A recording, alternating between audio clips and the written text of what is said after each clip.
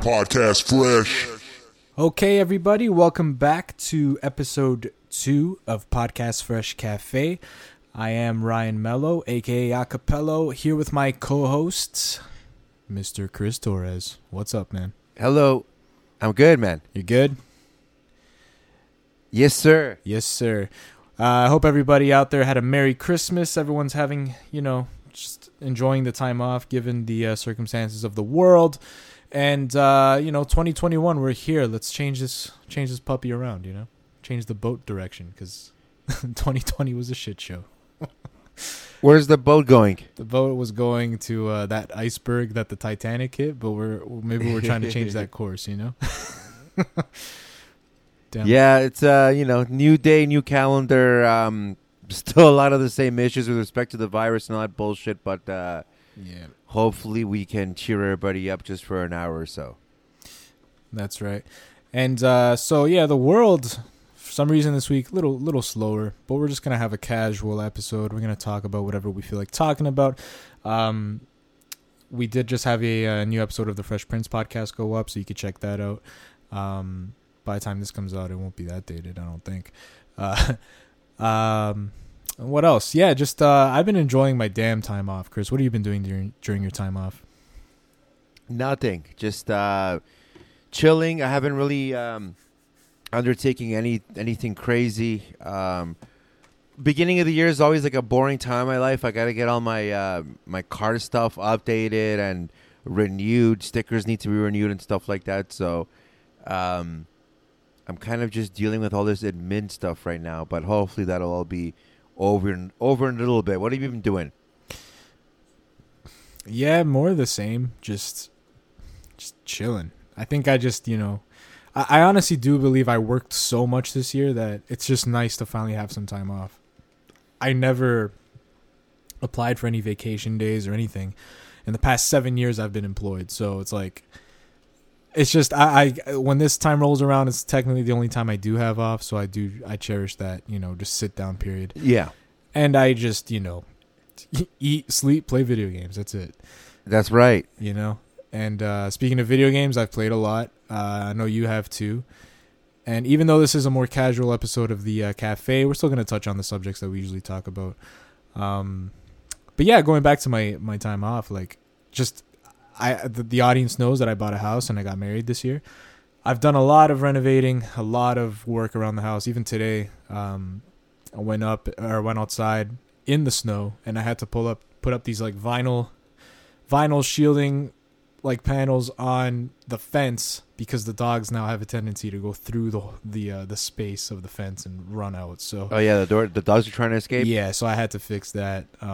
Your dad actually left me the material, and I finally bought zip ties, and I just nice. There you go. Yeah, so I finally got around to doing that. I got tired of chasing Yoshi outside, but it doesn't help either because there's 2 doors down. There's a big golden retriever that just barks every time they're outside. So it's a war between the 4 little ones and the big ass golden retriever.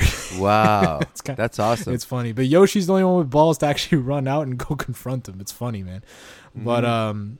But so I finally did that. And just, that's what comes with just having your own space. You just kind of, you got to be on top of things.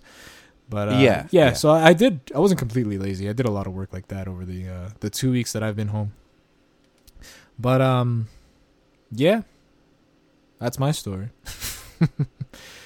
That's your story. You're sticking to it. That's my story for the 2 weeks, and 2021 is underway for me, and we'll see what happens starting Monday. Yes, Chris. Yes. Anything you want to talk about? I was actually looking at the wrestling news this weekend. I saw today that Mick Foley, Mankind, had actually tested positive for COVID. Damn.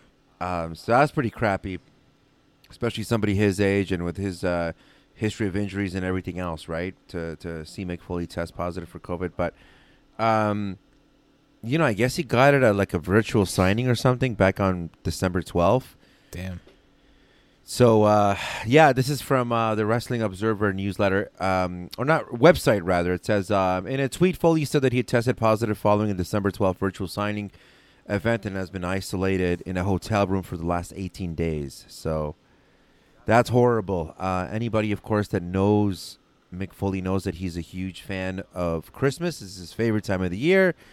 He has an entire room in his house dedicated to just Santa stuff. And, Wow. of course, a couple years ago, he donned a Santa suit. And I think he was Santa for, like, the entire year or whatever it was, right? Wow. So, yeah, so best wishes go out to Mick Foley, man.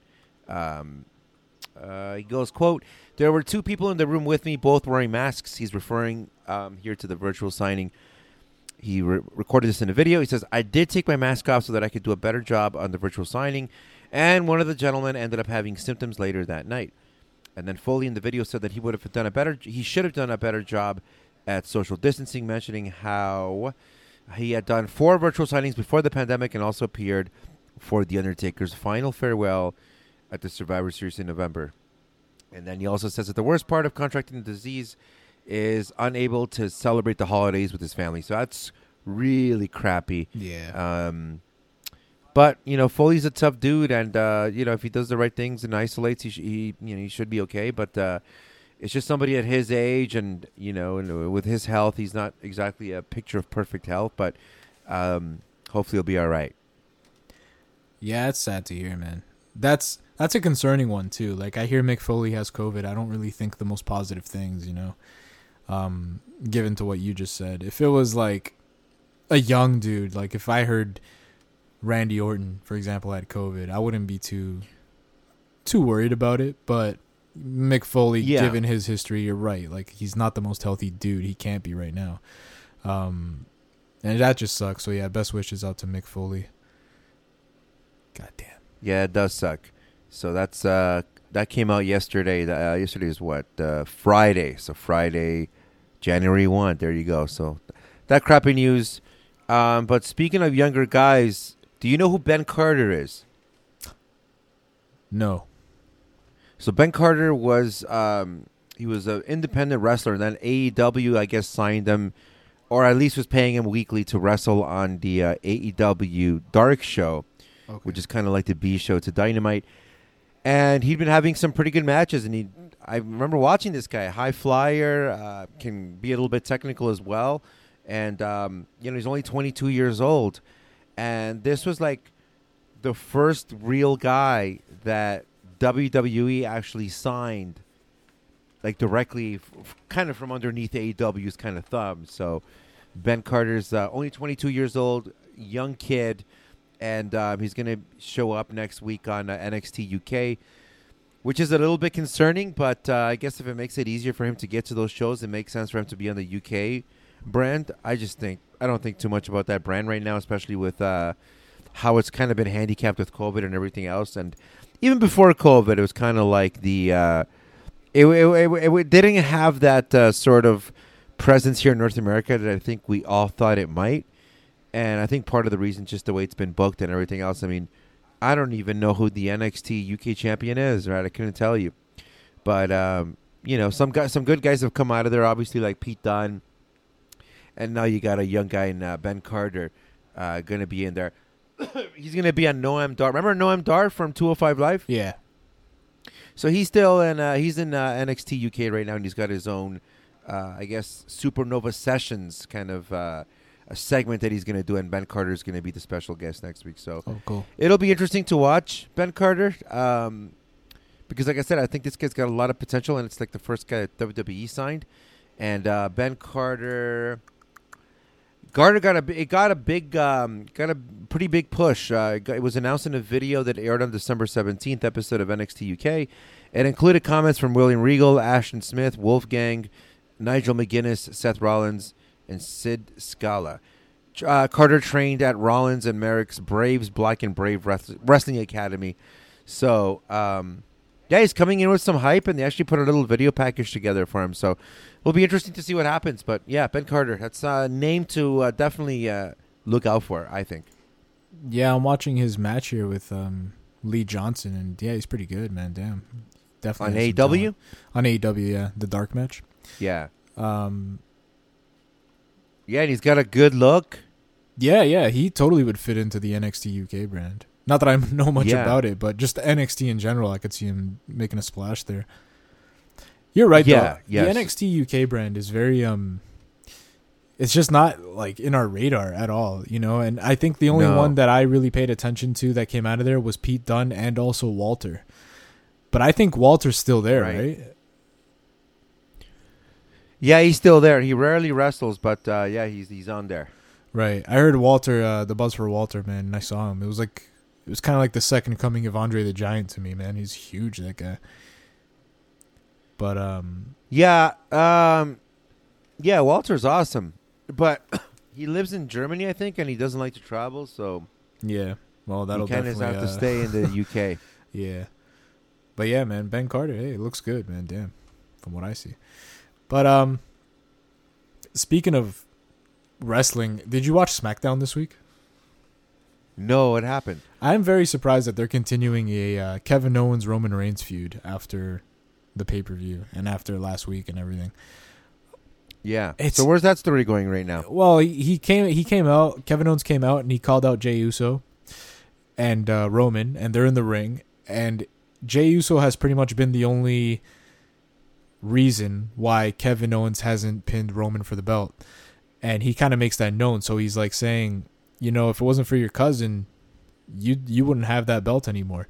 So he kind of drops the Roman hunt, and he kind of calls out Jey Uso, and he's like, tonight I want you.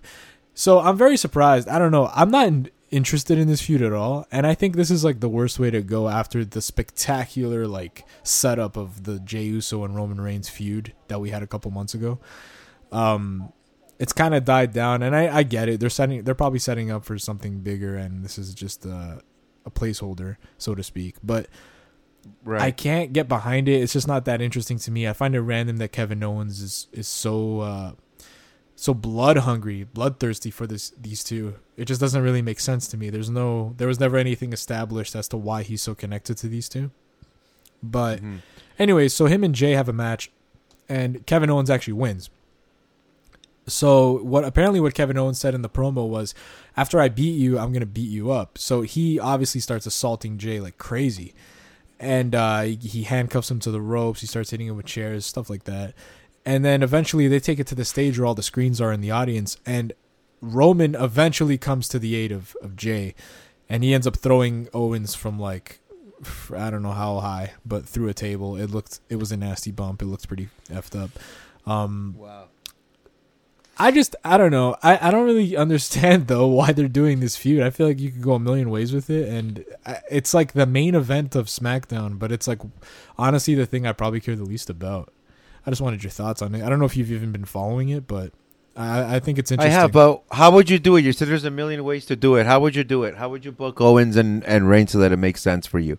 I don't think I would have stopped. I would have stopped the matches between Jey Uso and Roman, but I think there should be more of a fight back from Jey. But literally, he's been converted to Roman's puppet so fast, I feel like. Right. And like whatever Roman says now, like Jey is like, yeah, you're right. You're the dude. You're the chief. I find it weird. I think that Jey went into those matches with such like passion for the family, and he didn't want to be in Roman's shadow and all that. Just for like a couple wins by Roman, that's going to change everything, like your whole perspective. I think there just could have been something cooler. I think they should have built up tension between them up to now. I feel like you could have had like the audience guessing this whole time whether or not Jey will turn again or not. But literally, it's like Jay's just a yes man now to Roman, and now I feel like because they don't really know where to take the feud because there aren't many bodies, they're bringing in Kevin Owens, who hasn't really been doing anything.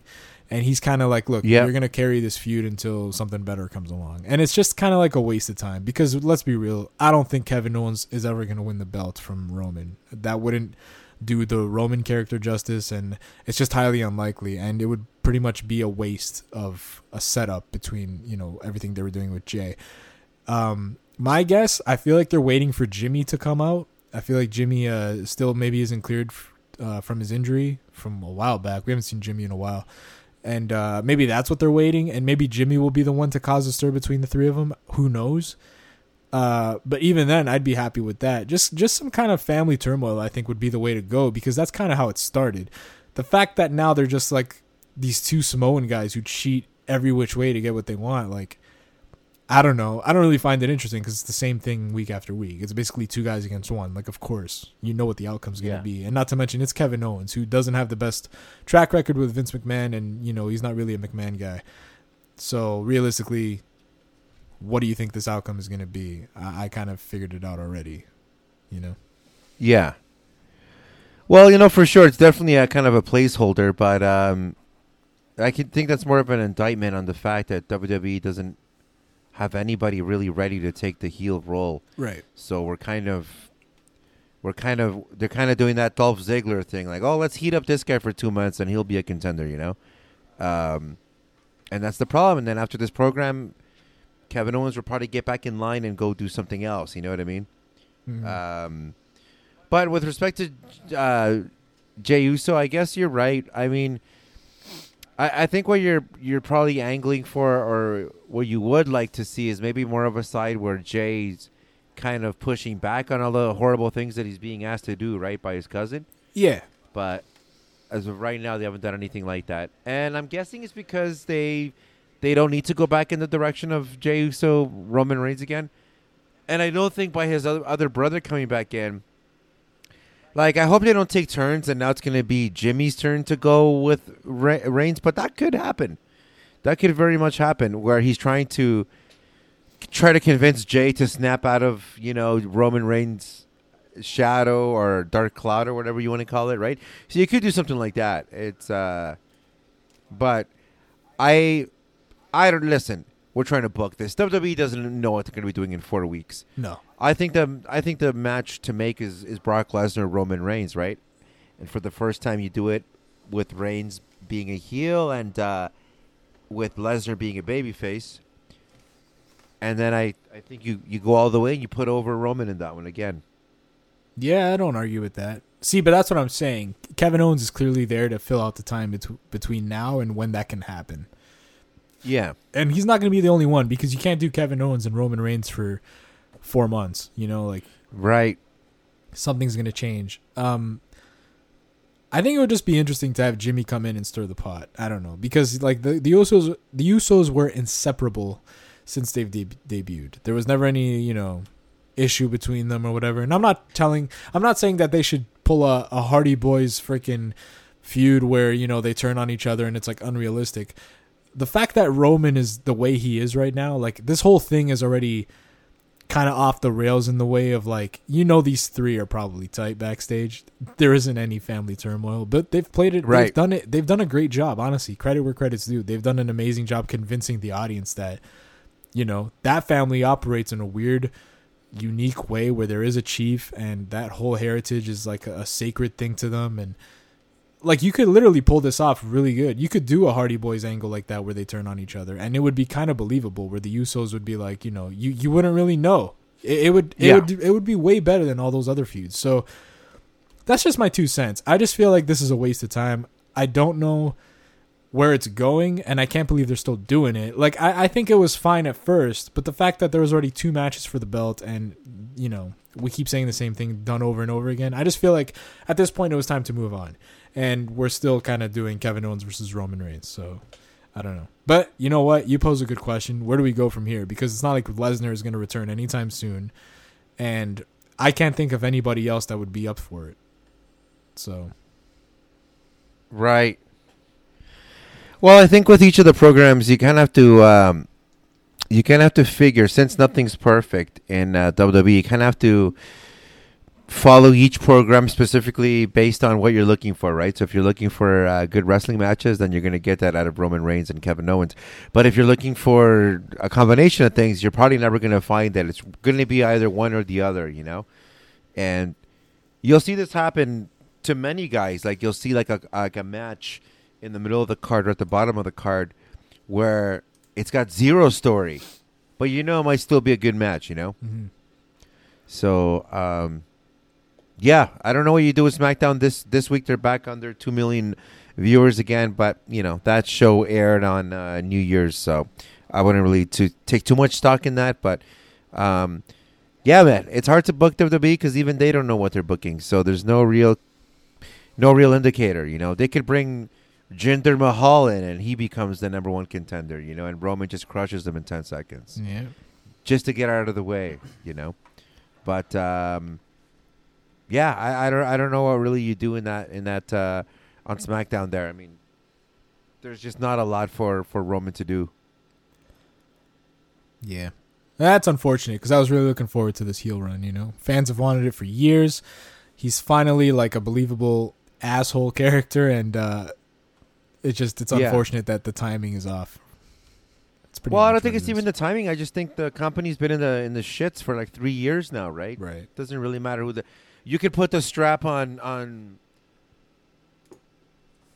It doesn't even matter. It doesn't even matter what name I say because they're never going to do it. They just keep going to the same guys that have had the belts forever. Right. It's going to be Randy Orton. The one that we might get is maybe Edge, but I don't like the idea of like an Edge being a world champion in 2021. You know what I mean? Yeah, it's not like he wrestles. I just full-time don't like anyway. that. Like it would be another Lesnar situation where the belt would be hostage and we wouldn't see it. And yeah, I'm not about it either. I'm sure you can cut the promos would be great, and I'm sure you can do some good programs. Oh, for sure.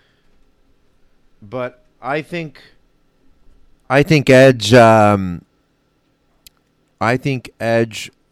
You can have a great program with Edge. It doesn't have to be for a title. And I think this might be an unpopular opinion. I think the best story you can tell with Edge is because he's the ultimate opportunist and this and that, but this is like years beyond or whatever. I think he makes it all the way to the world title and then he loses. I don't think there's anything wrong with that story, Yeah. No, that'd be good. Right? Because he already got his fairy tale ending. He was able to beat Alberto Del Rio to keep the world title at WrestleMania, and the next night he retired. Like, that's the perfect send-off, He never had to lose the belt. He never had to, quote-unquote, do the honors. Right. And I think Edge is one of those guys that would do the honors on his way out. Now, how long he's here for and when that way out is going to happen, nobody knows. But I would imagine he would want to do the honors on the way out. Yeah. I mean, nothing wrong with it. I'm honestly just happy that he made that Royal Rumble debut or return and shocked that was everybody. cool, wasn't it? Oh man, that was an amazing return. Top 10 for sure. Top 10. Maybe in our last bit of WWE stuff, did you hear that a lot of the wrestlers rejected their new contracts? No, I'd seen a report somewhere, but what are some of the names? No, that's the thing. No names came out. Mm-hmm. But a lot of wrestlers were offered contracts, and all of them pretty much just passed on. And apparently the word is they're just going to see how the rest of the remainder of their time there would go.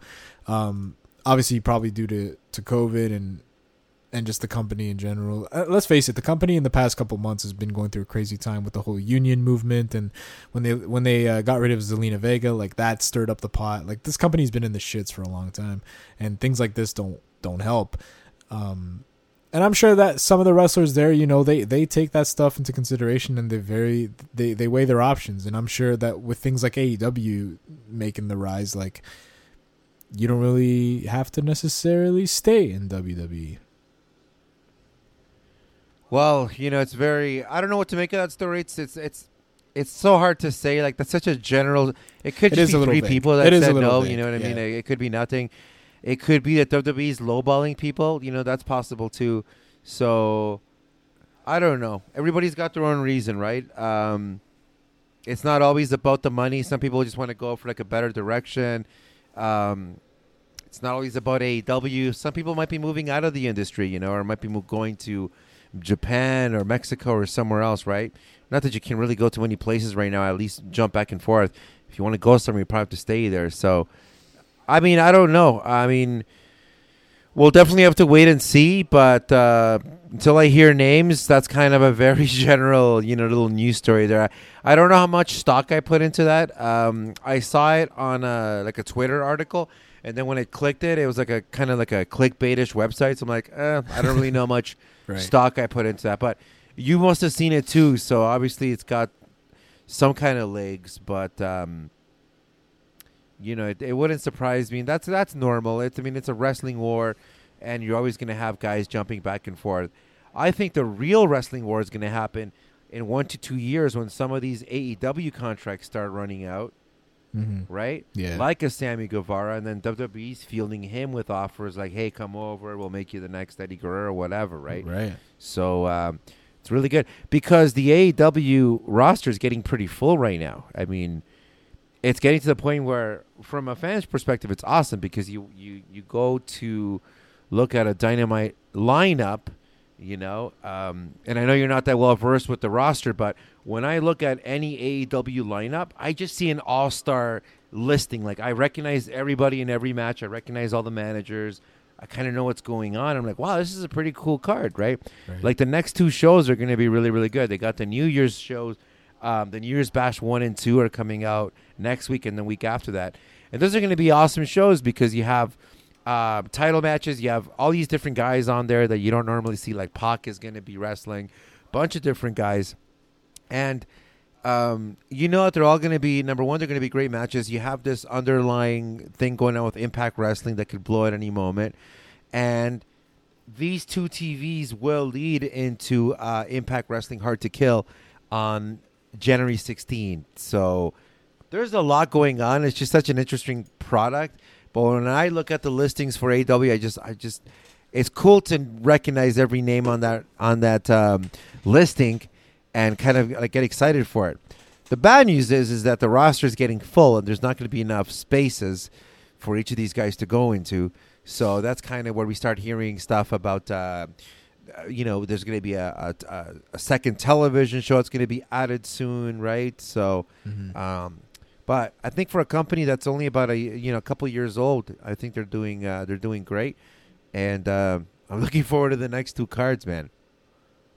Yeah, you really got me interested in AEW, man. Like, if it wasn't for you, I don't know. It was really exciting when it first came out, and then I kind of looked at it and I watched a few, but then I was like, okay, whatever. But then you've always been like really loyal to them, and you always tell me about it, so that kind of got me back in. And last week when we saw the Brody Lee tribute, man, I recognized kind of at that moment like how much of an important thing it is for other wrestling promotions to step up and give competition, because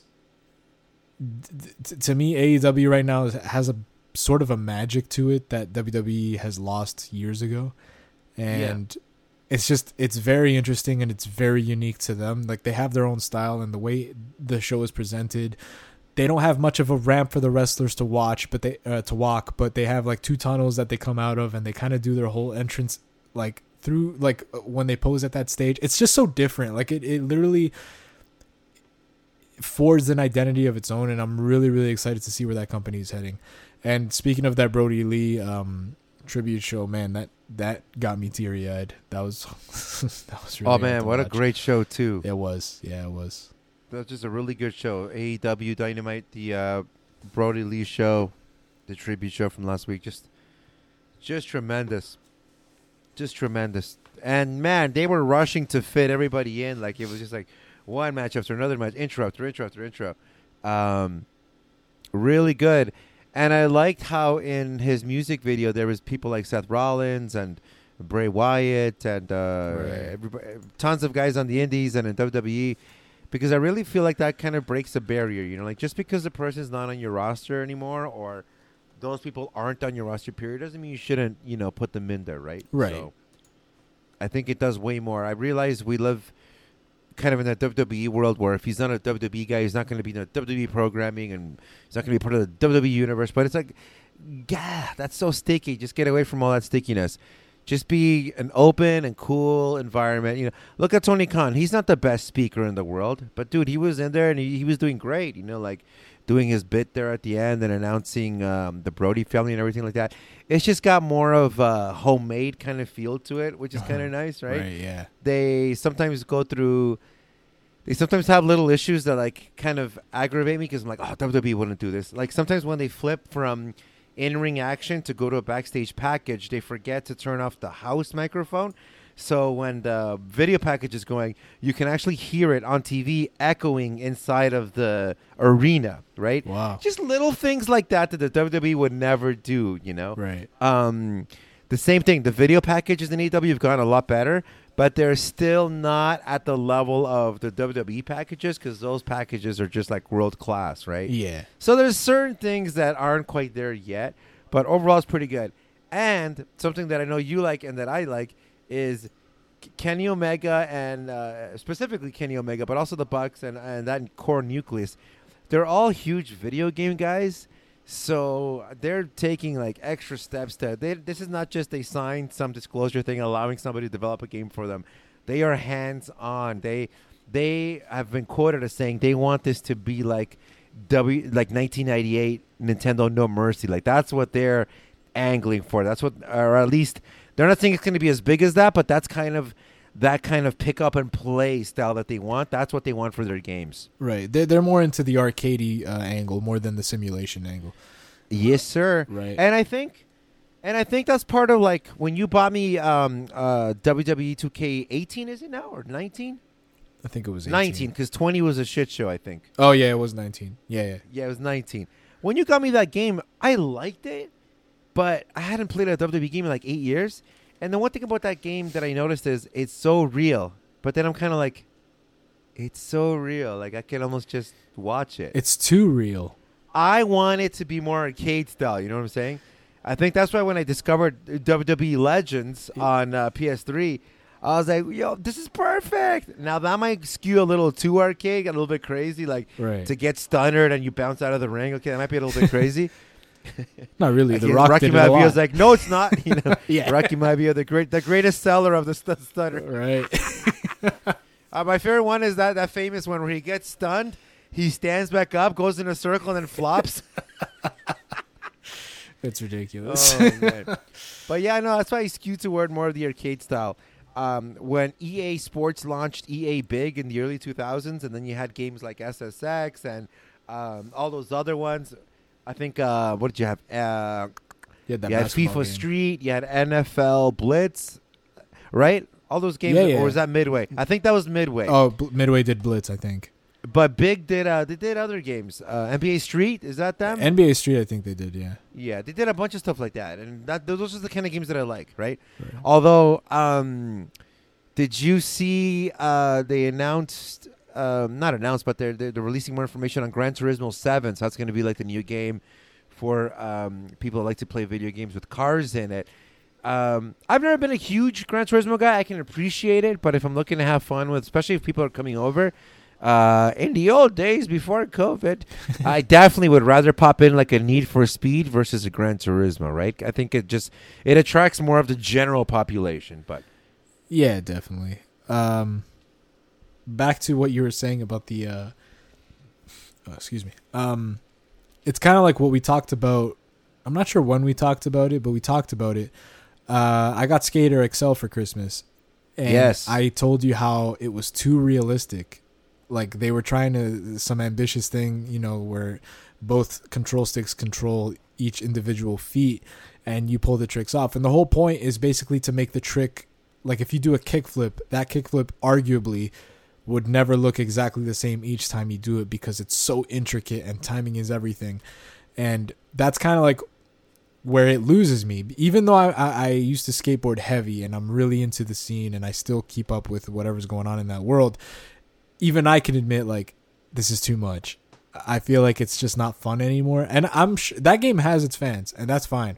But to me, Skate was the perfect balance of simulation and arcade style, where Tony Hawk was just arcade style. There was nothing really realistic with Tony Hawk. That game had you playing guitar over the Great Wall of China. Like, it was insane. Skate didn't do that. Skate was literally like, if you're a skateboarder, this is the game for you, but it's still fun as hell because it's not so complicated to understand. Whereas Skater XL is just a whole different level. And the game, again, I spoke about this somewhere, but it's not polished and it's literally, it looks like they gave you the tools to make a skateboarding game. That's what that game is. It's got like a whole modding community, like it's insane. So I wasn't a fan. Sucks. I was really looking forward to it, but I wasn't a fan. But you have You're developing a record of hating all of your Christmas games, by the way. I know. I gotta change Any game that. you get for whether I buy it or somebody else buys it, it's just kind of like. Yeah, sorry, Leo. I didn't like your game, but And you asked for it too, you prick. I did. That was on my Kringle list, but That's awesome. there's maybe that's why I never pulled the trigger on it, because I said before I've seen it in store so many times and something about it just didn't like make me want to buy it, even though I'm the type of guy that, like, if I want something I'm gonna go get it right away. But whatever. Is this the? You said you played the previous Skater games, right? No, this is the first of its kind. Like, that's Oh, I'm sorry. It's the first of its kind. Okay. yeah. Skater XL Oh, is so you came in with an like an idea of what the game might feel like, but it didn't feel that way. yeah, like in Skate, the Skate series by EA. You use one stick to that's like your directional pad. That's basically, you turn with the stick, and your other stick is basically all your tricks. So there's a way to move the stick that you could do all the tricks on there, and it worked. It worked so damn good. And even at the time when that game was new, I was so used to Tony Hawk that I was like, that's fucking weird. That's not gonna work. But then I tried it and I fell in love with it. I was kind of hoping the same thing would happen with this game, but now this game's rules is the shoulder buttons turn and the two sticks do the tricks. And I think that was just way too much. Turning with the shoulder buttons alone was like the weirdest thing. And I just wasn't a fan of it. Like, I wasn't. And Well, because the shoulder buttons, it's almost like the way you're describing you control the guy on the skateboard is almost like the way I would control, like, if I'm playing a first-person shooter, so I'm controlling the guy with my left, and my right, I'm just kind of controlling the camera, right, around me. yeah. Not a first person, sorry, a third person. So if I'm walking straight with my left stick, I'm Yes. using my right stick to kind of move the camera around. And games with shitty cameras, you kind of can pick out right away because you notice that you're working the camera. Exactly. Whereas Spider-Man, for example, I rarely have to touch the camera. Unless, like, I want to see it completely around me if I'm in a battle mode. Right. But more often than not, I'll just use the camera that they have behind Spider-Man. I'll just use that. I'll be fine with it. And if I know that there's some prick running at me from off the screen, I'll just either triangle my way toward him and the camera flips around. Yeah. Or I'll just throw web at him and the camera will again spin around. I love the camera in Spider-Man. Oh, it's perfect. Like, that game, you realistically only need to use the camera when you're in an enclosed environment. Like, if you're doing some kind of stealth section and you want to know what's around you, that's realistically the only time I could think of where it's like, drop right, it, or if you're looking use for camera. one of your backpacks or something, right? Yeah, Or- shit like that. Like, it's fine. But yeah, that game does the camera right. And even I wouldn't even give camera faults to Skater XL because it's done in a way where, like, skate videos are shot like that low angle, but you see everything. So that's fine. I don't really have many gripes. It's literally just the control. I think it's just too much. Yeah. Like, I tried to do, I don't know if you'll know what this is. I tried to do a 360 flip crooked grind. That's like one of my best, like, my favorite skateboard combinations. I love the way that looks.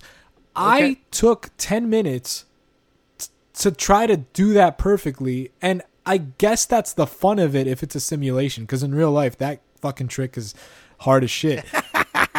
But at the same time, it's like, yo, I'm sitting on my couch. I'm drinking a fucking beer.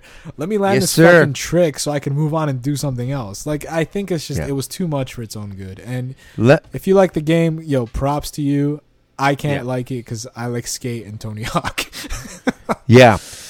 But, So, anyway. would this game have been perfect if you had never played a Tony Hawk game?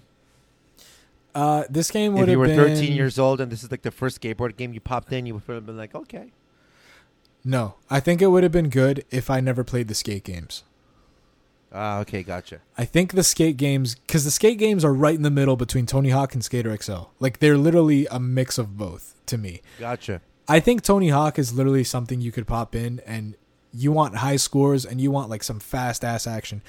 Yeah. Skate was more of a simulator in the way of, like, you want everything to look really pretty, but you also want to have fun doing it. You don't want it to feel like a chore. Skater XL felt like a fucking chore.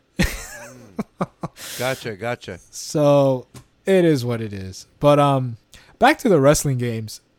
I didn't really play. I haven't ever played any arcade wrestling games except for No Mercy on the N64. Mm-hmm. But even then, I think I was just so young that when I started playing the SmackDown versus Raw games, which eventually turned into the 2K games, I think to me it was just a natural progression. And looking back at it now, like, yeah, the N64 games are way more arcadey because they're more simplistic. But the modern 2K games are so, there's just so much customization involved, and you could do whatever. And it's what you're saying, it's just too realistic. But I kind of never really had another example of a wrestling game, so I kind of just had to be forced to learn those. So I'm pretty good at those. But when you told me that you bought the what was the game, WWE Superstars? Yes. I looked it All up. Stars. All Stars. I looked it up and I saw like what it was, and like, yeah, that's crazy. And it still looks pretty realistic in a way, because if you look at the recent one that came out, Battlegrounds, that looks fucked. Like I think I saw Roman Reigns. They or look something. like kids with big heads. Yeah, they look like Funko Pops, and like one dude got thrown. I think it was Jeff Hardy, and that sucks because that's my boy. But he got thrown. They're always shitting on Jeff. They're always shitting on Jeff, but they on TV and the video game doesn't matter. They threw Jeff into an alligator pit, and an alligator ate him. Like, it was like, okay, well, this is too much for me. Like, that's kind of too ridiculous. So WWE All Stars has to be that balance. Well, that's funny. I'm playing Street Fighter 5 right 5, excuse me. And so what I do is I don't know if you have a warm-up game that you'll sometimes, before you dive into like a 4-hour thing, you'll play something for like half an hour just to like get the juices going. So I like to fire up Street Fighter 5 and just turn on the battle mode. And so I'll turn on battle mode, then I'll go into like the practice room and I'll just be practicing some moves. And I live in Canada, so very quickly you don't get to practice much because you'll get matched up with somebody right away. Yeah. And same thing, right? I just play 2-3 games, and you got to leave on the W, right? So I wait till I win a couple and I'm like, I got to leave now. I can't leave on a loss, right? So I did like 2 wins, like, all right, and then I'll Sony back out and get back into Spider-Man or whatever it is that I'm playing. But yeah, no, it's a good one for me to kind of get my juices going. WWE All-Stars is the same thing. It's just like a fun game. You're not going to spend 6 hours playing it, but if you spend an hour or two, you can really make it through the game. And it's got like I think I sent you one. It's got like all these different fantasy matchups, all these fantasy rivalries. Yeah, that's right. The best part about each of those is, man, you can go in and watch they've actually made like a full-on. You got to go? No. Oh, okay. You can actually go in there and watch. They've made a full-on, like, 1-minute long preview of each of these fantasy matches, right? So one of them is, like, Stone Cold Steve Austin versus CM Punk, right? And it's just so good the way it's edited together. It actually feels like they're talking to each other, like, oh, my God. Wow. And then it ends with that, and then it goes into, like, the next, But there's a bunch of those, but that's one of my favorite ones is Austin Punk. That game really, really surprised me, and I still haven't beat it yet. So, well, I've beat most of them, but I haven't finished it. So that's another one I got to go to back eventually at some point.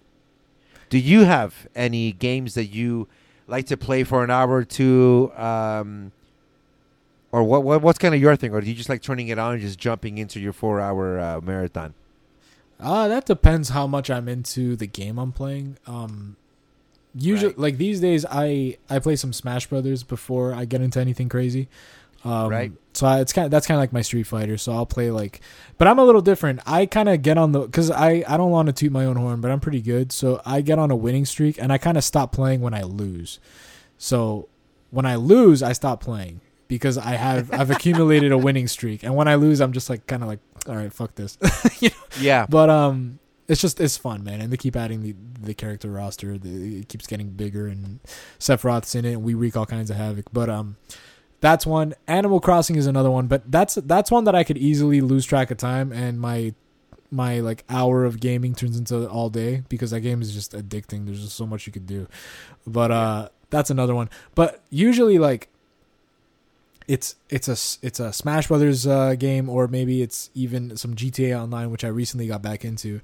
That has always been more of a chore though, because I kind of dropped off this year, but I used to turn it on and just check on all my businesses, make sure everything's up and running. I sell some stuff, so you could sell like drugs, guns, whatever. Make some money, and then I restock, and that's it. I leave it for the night. I might leave my PlayStation on all night just so it could like accumulate money, so I could come back from work the next day and sell all my stuff again. Like money in that game is the end all be all of importance. Like you gotta have money. So I was doing that, but recently, now that we bring this up, might as well get into it. I recently checked out the new DLC for GTA called the Cayo Perico heist. Perico. Basically, what it is, they gave you access to a whole new map. So it's an island that you can access, and the whole point of this island is basically you take a trip there, and you're kind of like this guest, and you go to a party there. It looks like Guarma, like it looks like just a nice little island that's just for partying, and you kind of have to sneak off, and there's guards everywhere. That whole island is secure. There's one mansion on that island, and it's El Rubio's mansion. You're trying to take him down, and you leave, and you got to sneak around this island without being seen, and you got to basically scope out entry points into the island where you could get in there without being seen, but not take a plane, like not get in the airport and stuff. So, for example, I scoped out a drainage tunnel, so that was my entry point. What you have to do is basically get in there, rob this guy's villa, so there's gold, money, like just jewels, artifacts, whatever. You got to scope it out, though, first, so it's a couple missions in advance before the heist. But once you do the heist, everything is on your map. So now you know exactly where to go, and the guards are there. You know where they are. You'll be, like, you should be good. But it's hard because they're no pushovers, man. Like if you get seen, it's a gun war, and there's some dudes with armor that they take like 20 shots to the face. They're still not dead. So it's good to have friends. So me and a guy that one of my friends, we've played for years, and we've recently linked up again to do it, and it was fun, man. That was the most fun in GTA Online I've had in so long, and I feel like it was because it was different. It was a different change in scenery, but in order to even access this heist, like you got to own a penthouse in the casino, you got to buy a submarine, and that's just millions of dollars. And if you're not a regular player, I feel like you're not going to have that, which I think is one of GTA's biggest faults. I think making money in that game is just way too hard. The online community is toxic as hell. Like I feel like it's just pandemonium all the time. I never have a good time once like some asshole sees me on the map and just decides, hey, he's delivering some drugs, let me fuck up his day. So he torches your shit, and then all the time you spent preparing that goes to shit. And that's ultimately what made me stop playing, because I just got sick of that. But like random people would know you're on a mission and they try to like, yeah, that's the thing. Like all the missions are in the open world, so everyone gets notified whenever you do anything. And they get notified for the sole purpose of like taking you down. Like, oh, so-and-so's delivering some guns right now. Intercept their delivery and make some money, because then they'll make some money off your ass for blowing you up. So it's always a pandemonium. And I don't know. I feel like back in the day when GTA Online was new, there was way less of that, and just everyone was kind of just more into their own thing. Like I was just so like into making money off the missions that they provided, and I loved buying the new stuff that came out every week or whatever. But now it's not that. Now they got submarines, planes, yachts, flying cars, flying bikes with missiles on them. Like it's insane now. GTA has become like just some next game. It's not GTA anymore. But this DLC though was fun. I finished it yesterday. I robbed a dude. I made a lot of money, and you could do it over and over again and get rich. But it was good, man. In terms of DLCs, this has got to be one of the more interesting ones because it's a whole new map. And I think GTA came out in 2013 or something. Like I feel like it's been a long ass time, and I'm just over that map, and I'm ready for GTA 6. But if they're going to hold us over with stuff like this, then bring it on. I'm a fan. Fair enough. You said you were you finished Mafia over the holidays. Yes, that was another one. I finished Mafia. What was that game like? Mafia was dealt with in 2 days with me because I was so into it, man. Wow. So, and is this just you going through the main story, or did you also do some other stuff too? Is there much in the way of extra stuff? Not really. I don't know. So I never played the original PS2 game. I don't know if it's structured the same way, but I know you have, so maybe you could tell me. There's a campaign mode technically where it just keeps giving you the chapters, and then there's a free mode which is what you would enter, and then the free mode is basically your open world that you could do anything you want. So the farther you get into the chapters and the more stuff you get in the chapters, the more it's transitioned into the free mode. So by the end of the game, you go into the free mode, you have a lot of the cars and a lot of the outfits and a lot of the guns or whatever. So, I mean, if you want to do the extra stuff, I think the free mode is the way to go. In terms of me going out of my way for the extra stuff, no, I didn't do that. I was just so into the story, and I really needed to know like the conclusion and where it went that it's one of those rare cases for me where I just completely ignored it and I said, screw it. I want to just figure out what's going on in the story. I'll do the extra stuff afterwards. Not to mention though, there are like these cards in the world, cigarette cards, of like mobsters and famous mob people.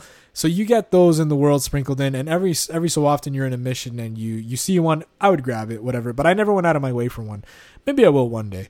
But I finished it and it was awesome, man. I can't believe I never played the Mafia series. It took a definitive edition for me to get it. But yeah. It was great, man. If you like GTA, like this is for you. GTA in the 30s, like it's a mob game. Obviously, it's called Mafia. You deal with the story of Tommy Angelo and his rise to power, and it's a complex thing. But if you've seen any Mafia movie, you kind of know how this goes down. But I was just really interested to know how this version of a Mafia story would come to terms in the end, and I was not disappointed, man. It was great. It was honestly great. That's awesome. I'm interested in eventually I'm going to get to Mafia 2 and Mafia 3. But yeah, it was awesome. If you've played the original but you haven't picked this up, I think you should pick this up because I've watched videos comparing the two. Holy shit. The love and care they've put into this definitive edition is out of this world. It looks beautiful. That's awesome. Yeah, I remember playing Mafia 1 back in the day on the PlayStation 2, right? Yeah. And I just remember you're in these old cars at the beginning of the game and the cars are moving so slow and you're like, what is happening here? And obviously, the cars get better and better because time does go on. And you also get more money, so you're able to get more gangster-looking cars and stuff like that. But yeah, one of my favorite parts of that game, and I bet if I watch it again, it probably hasn't aged well because the graphics probably look horrible. But there's this part near the beginning of the game where you're actually driving across the bridge, right? You know the part I'm talking about? It's this gigantic bridge, and you're moving your way down this bridge. I believe, are you a taxi driver at the beginning of the game? Yeah. Okay, yeah. So you're coming down this beautiful bridge and whatever. So it's pretty good. What I remember from the original Mafia was, even though it had this world that you can just drive around anywhere, nothing ever really happened in the world, like ever. No. It was kind of like GTA 3-ish in that sense, right? Like nothing was going really on the streets. So it's not like you got to make sure you have ammo in case somebody attacks you in the sidewalk or something. It's nothing like that. But yeah, I can't remember if it had campaign mode and then open world or if it was just one big thing lumped together. But I remember it was a fun enough game. But I remember the story was what really pushed it for me. I just thought it was such a great, almost honestly movie quality script that got turned into a game. I don't know how you felt about the first one because I don't remember that story that well, but I'm just speaking from Mafia 3, which is the one that I played, but yeah. No, I totally could see this as a movie. And how bloody is it? It's pretty wasn't that bad? I wouldn't say it's that bad. There's certainly some things that's like, oh shit, but wow. Most of the time it's pretty tame. It's okay. Wow, really, eh? Mafia 3 might be more violent then. Maybe. Mafia 3, if you shotgun somebody, like, you can see, like, the stain on their back. Like, if you shoot them from the front, like, you can see, like, the stain on their back, or they'll get blood splatter on the walls and stuff like that. I mean, freaking violent. In terms of that stuff, yeah, that's there. But I always thought there'd be more, like, for example, Sleeping Dogs, to me, was a violent-ass fucking game. Really? Dude, like, I remember playing that for the first time and being kind of, like, shooken up about it because I grabbed a dude's head and I, like, ran it through a table saw. Like, that was next-level shit at the time. You could, like, that game was all about, like, hand-to-hand combat. There was barely any gun scenes. There were, but, like, it was very limited. and it encourages you to use your surroundings, so you could like kick guys into telephone booths and shove their head in vents and table saws and all that. So that game was always more hardcore. This is just, it's more guns and shooting. But the world of Mafia, what you're saying, there isn't really anything enticing to do the free mode unless you just want to go for a nice drive in a nice car. Like realistically, it's not. Right. The only reason you would do free mode is for that and for getting all the cards, the extra collectibles in the game. And I think after in the free mode, you have access to like some special cars that you can get that wouldn't be seen in the story mode. Other than that, the world's empty. It's not like Spider-Man where your overworld is flooded with stuff to do. Like if you don't feel like doing the story, you got shit ton of shit to do to hold you over for the day. This game isn't like that. This is one of those games that if you like a good Mafia story, like get Mafia. Like it's a good fucking game and the story's awesome. And because of that alone, I'm gonna pick up Mafia 2 and Mafia 3. So wow, I think it did its job. How do they come? Those games are sold separately? So from what I understand, this is weird. In the Mafia, so I have the physical version of Mafia Definitive Edition. You put it in, and then it brings you to the main menu. So campaign, free mode, whatever, extras, and then at the bottom it says Mafia Trilogy, and you buy the other two games through there. Oh, okay. So, but here's the thing: I don't know if you need to have Mafia Definitive Edition to have that. Like to buy the trilogy, or that's the only way you get it, or if you can just put in like Mafia 2 or Mafia 3 into like the PS4 PlayStation store and buy them separately like that. I don't know, but the way I'm gonna do it is through the disc. Maybe. I think one of the cool things that the creators of the Mafia games did is, by the way, who's the publisher of this game? The 2K. So yeah, published by 2K, developed by Hangar 13. Okay. So one of the cool things they did was when they announced that this revamped, this kind of redone Mafia 1 and Mafia 2 came out, what they did for Mafia 3, if you already own Mafia 3, is they gave you all the DLC for free. So that was kind of your little, here you go, okay. you know? Yeah. So that was pretty cool. So that's when I noticed, because when I went to play Mafia 3 late last summer, back in 2020, the eye of the storm. But I remember I put it in, and just like you said, on the menu screen at the bottom, it said new DLC available. When I clicked on it, I saw the DLC, and I saw that it was free because I'd previously looked at the DLC, and I'm like, okay, I forget how much it was. It might have been like $10 or something. Right. I was like, okay, maybe I'll play that after I'm done 3. But now it's free, so there you go. Mm. Yeah, I'm looking at the PlayStation Store on my phone. So apparently you can buy them separately. So yeah, for anyone interested in that, that is. But I'm gonna get it through this because at this point I feel like I'm on for the ride of the other two games.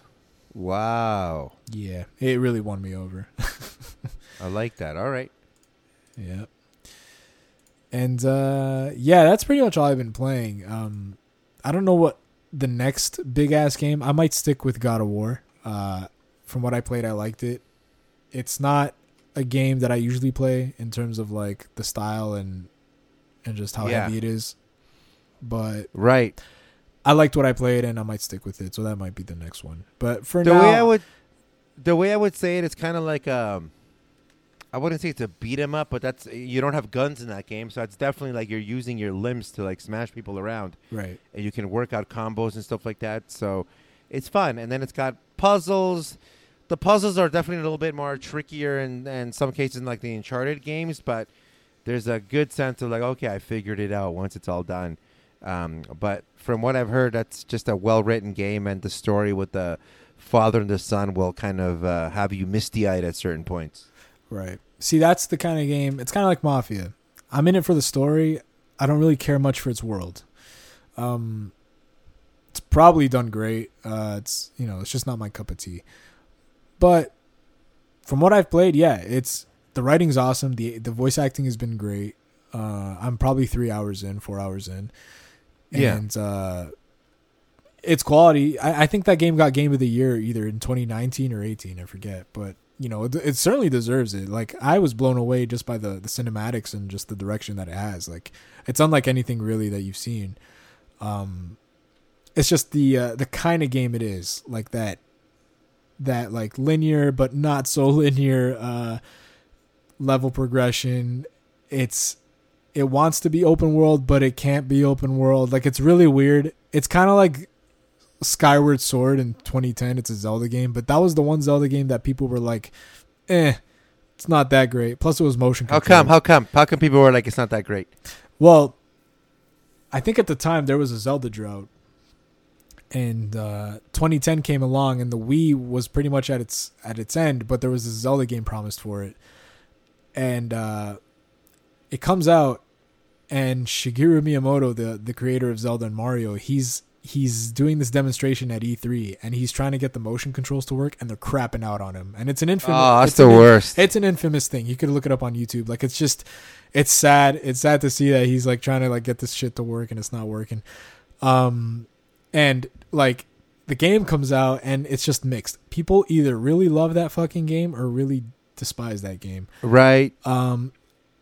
Interesting with me, that was my first Zelda game. So Skyward Sword. The 2010 Zelda game was my first Zelda game. That's crazy. It is crazy. I feel like I'm a rare case. I saw that game on YouTube, on IGN. I was looking for shit to buy because at this point I think I had my own income. And I saw this Zelda game and it looked beautiful. I think the art style in Skyward Sword is awesome. And I bought it and it got a 10 out of 10. IGN gave it a perfect 10. Wow. So I buy it and I was really into it. And it's my first Zelda game. So I don't know what's good and what's bad. To me, it's like this whole first experience, and I'm playing it and I beat it and I loved it. The motion controls were never really a big issue for me. I thought they were great. But that one game inspired me to go back and play every Zelda game, and that's what I did.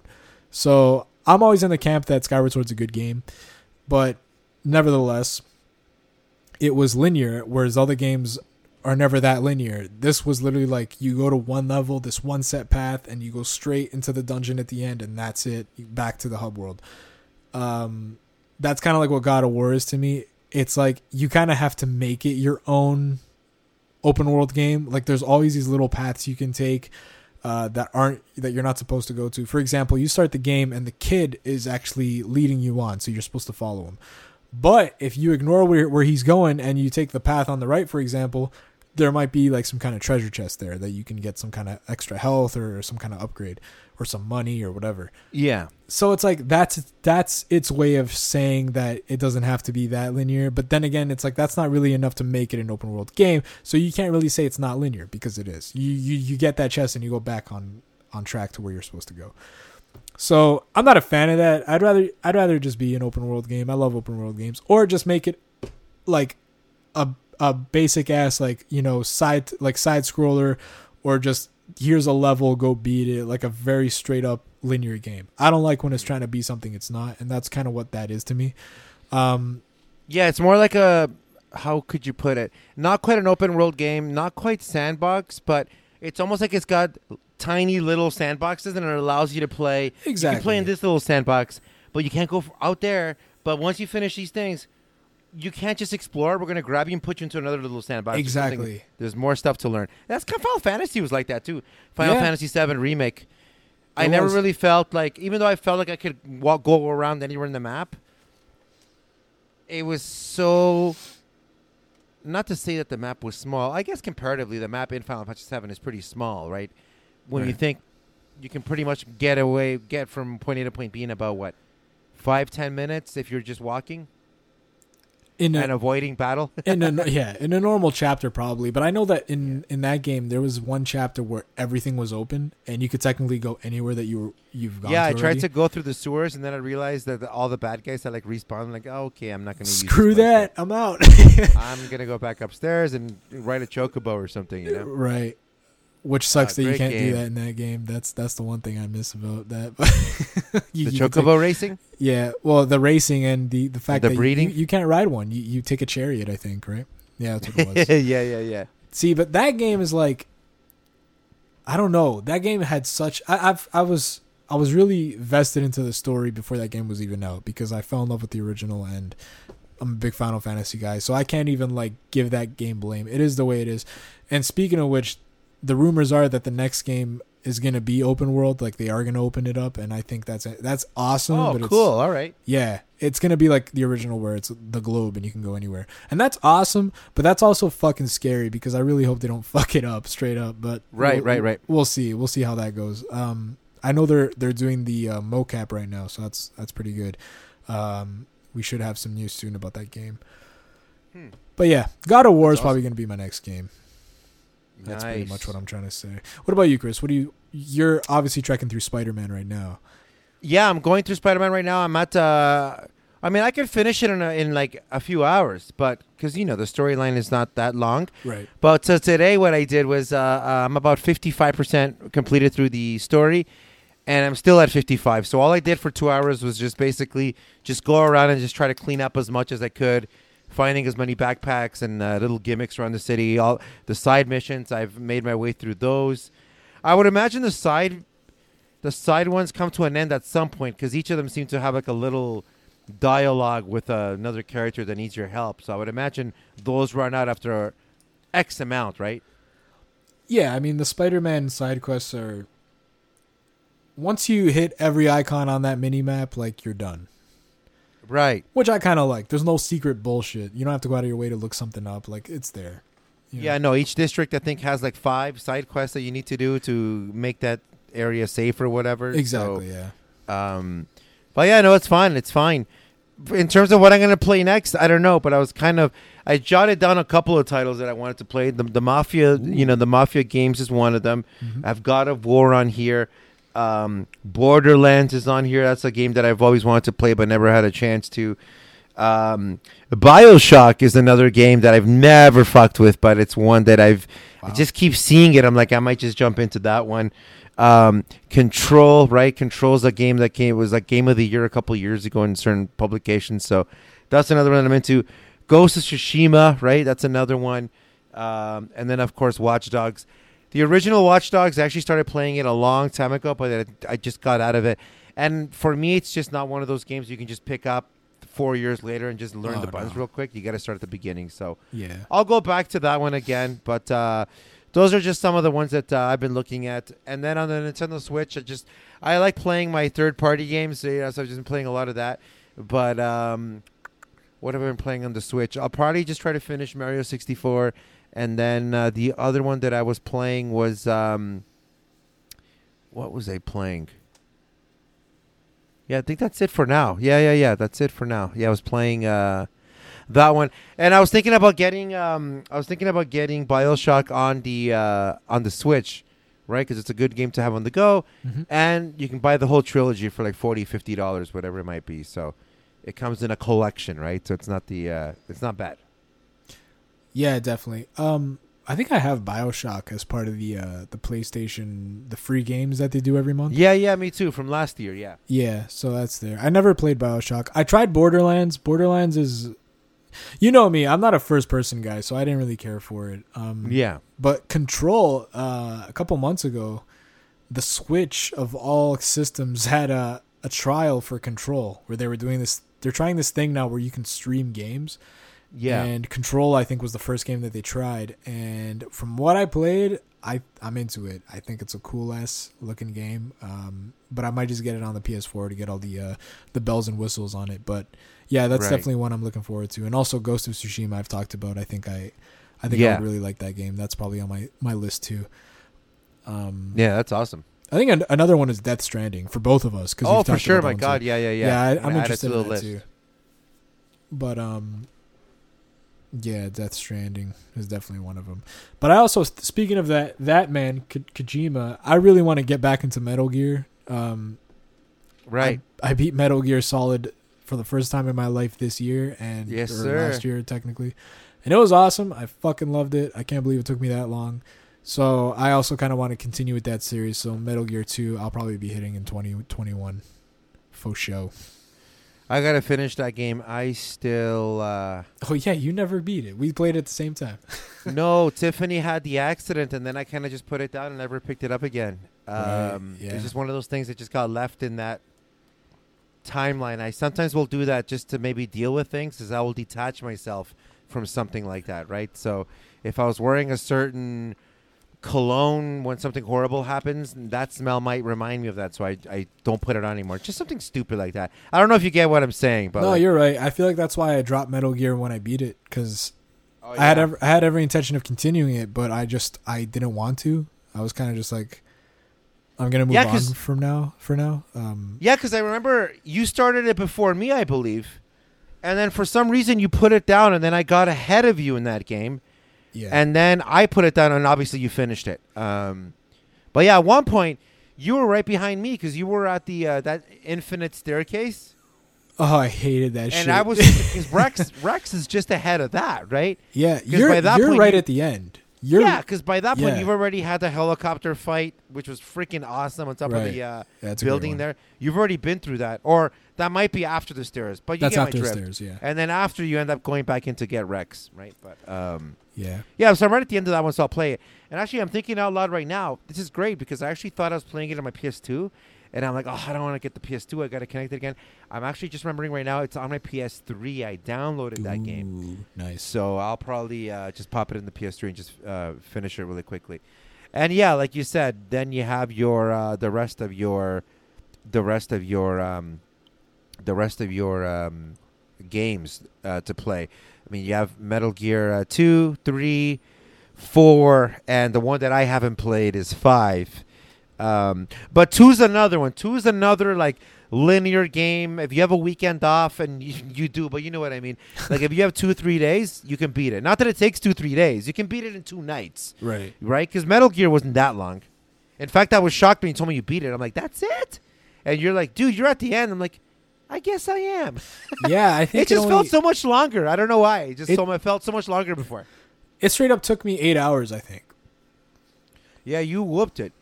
But it was like, in my mind it took long because I didn't play a lot straight. Like I would play like 30 minutes to an hour because of what was going on at the time with us. And I didn't really have time to like kind of chill. I think I would only play that game when I came home from the hospital and I was trying to fall asleep but couldn't. I would kind of play that game until I was tired and then I go to bed. Right.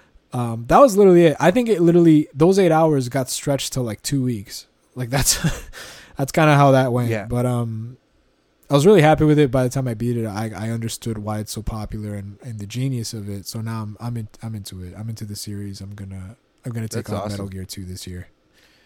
Yeah, definitely play Metal Gear 2. I think I might have sent you a trailer and I said watch the trailer, but don't go in and read too deep because there's certain spoilers in that game that can not ruin it for you, but you know what I'm saying? It'll be there. Yeah. I did pop in the disc so I'm also playing it on the PlayStation 3, but last year I got lucky and scored a PlayStation 3 that was backwards compatible with PS1 and PS2 games.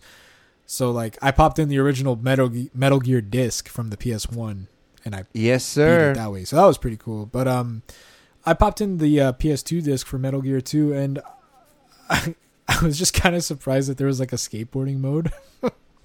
And Right. Oh man. Yeah. Yeah, I tried that. Was not a fan. I think that's worse than Skater XL. Well, it's more meant like as a gimmick, right? It's a demo. It's just a demo. Apparently, they made that demo because they had that same company had another skateboarding game or something coming out that they made on the side, but not Kojima. It was like the publishing company or something, and they wanted to do that mode as like a little demo for their actual skateboarding game, which did not do well, obviously. Well, one of the bad guys, the first boss, I think, is like a guy on either on a skateboard or on roller skates. I think he's on roller skates, but it's kind of the same idea. I'm pretty sure it's a very similar physics engine that they used. Yeah, probably. Because he's on roller skates, this annoying big fat guy, and he's like throwing grenades at you. Oh man, I don't miss him. But yeah, you'll tackle him again when you get into his new game. That sounds wacky. But yeah, I think that's my gaming schedule this year. That's awesome. Yeah. And any RPGs you wanted to get into this year? Ooh, yeah, probably. I just can't decide which ones. I think I've played every Final Fantasy that I've wanted to, except maybe 6. 6 is definitely something I got to get out. I might replay 7 again just for the sake of like the remake coming out. I think I want to, but we'll see. Chrono Trigger and Chrono Cross and Earthbound. I feel like those 3 are the ones that I might get into. Wow. I am playing Link to the Past right now, which is not an RPG, but I might get into Final Fantasy 2. I think I told you about that game. I was playing it when I went to go get tested for COVID. Might jump into that on my tablet now using that ROM site that you gave me. I might check that out. Right. But yeah, that one, and then maybe Breath of Fire, which is free on the Super Nintendo there on the Switch. So Oh yeah, that's right. that might be one to check out as well. So just a bunch of games to play, and because of COVID, there is more time to play it. You know what I mean? But that's definitely one that I want to play. Yeah, definitely. Speaking of RPGs, I just remembered. I still haven't. I think I've tried it. I've definitely tried it because I liked it. But Dragon Quest XI on the Switch, I have not gotten into yet. Oh, right. I got to try that out. Something about it disconnected from me. I liked it, but I just didn't continue it. And I got 2 hours in, and I was kind of just. Was it the art style? No, it's not. That's the thing, man. The art style is what drew me in, and it's. You like those big Cabbage Patchy kind of big-headed Japanese style animations? You thought they were Cabbage Patchy? Man, that's it reminded me so much of Dragon Ball because it's done by the same guy. Yeah. Right? So that's what kind of got me in. And maybe there are characters with disproportionate heads. I don't know. But that's literally the hook. I was I like this looks that. Yeah. awesome. The main character looks like Android 17, I was like, okay, sick. But yeah, something about it just, I think I just had a lot going on at the time, honestly. And that's probably what happened. But that game, the demo alone for that game, you could get the demo right now for free on the Switch or the PS4. That game is a 10-hour demo. Dang. And I played 3 hours of it, and I was sold. And I was like, okay, I don't want to play anymore because I want to get the actual thing. And that's kind of where I dropped off. But good fucking game. It's everyone talks really, really good about it. So there's no reason not to check that out too. So I'm gonna add that to the list. Nice. It's on the list. It's on the list. It's on the list. The Jericho list from 2016. That's right. Yeah. Oh man. Yeah, that's it in terms of games. Is there anything else you want to talk about real quick? Well, have you ever heard of a Guardian? I think so. So check this out. So this is from the NPR website. So Space Force members will now be called Guardians. This is from December 19. So it says the Army has soldiers, the Navy has sailors. Now, after 1 year after its creation, it's official. The Space Force has Guardians. Vice President Mike Pence revealed the moniker during remarks celebrating the first anniversary of the military branch on Friday. Quote, "It is my honor on behalf of the President of the United States to announce that henceforth the men and women of the United States Space Force will be known as Guardians," Pence told a room full of military and yada yada. "Soldiers, sailors, airmen, Marines, and Guardians will be defending our nation for generations to come." That is wild. Are we getting closer and closer to the aliens coming, or are they already here? This is like Guardians of the Galaxy, Yeah. The government's becoming very friendly with the idea of aliens and space. You know what I'm saying? I think it's almost like they're preparing everybody to be they're here. Yeah, Not exactly. much we can do. Exactly. This is kind of like their ease point of entry, to telling us what the inevitable is. There are some aliens living among us, and you've probably come in contact with one of them. Right. Yeah, it's like people wild. from New Zealand. We don't know if they exist. We know of New Zealand. We see it in encyclopedias and stuff. Especially me, I still look at encyclopedias. I don't know why I would say that. But Jesus. We don't know if they really exist or not. It could be a trickery. I'm just fucking around. But with the aliens, it's we become a lot more accepting. I guess just accepting is the right thing. Exactly. And I think the government's realizing hey, these bastards might not freak out and light the whole country on fire if we just tell them yes, we've been in communication with extraterrestrials or some other life form or some other intelligence that's already out there, kind of thing. Listen, man, at this point, nothing fucking surprises me. If I learn that aliens exist, I'm probably just going to be all right, cool. Yeah. I feel like it's just, what else? What else is going to happen? We live in some strange ass times, man. There was, when COVID hit, and I think we talked about this maybe before, but there was a meme I saw, a picture of aliens, and they're running around looking nervous, and they're talking amongst each other, and then they're oh shit, we're next.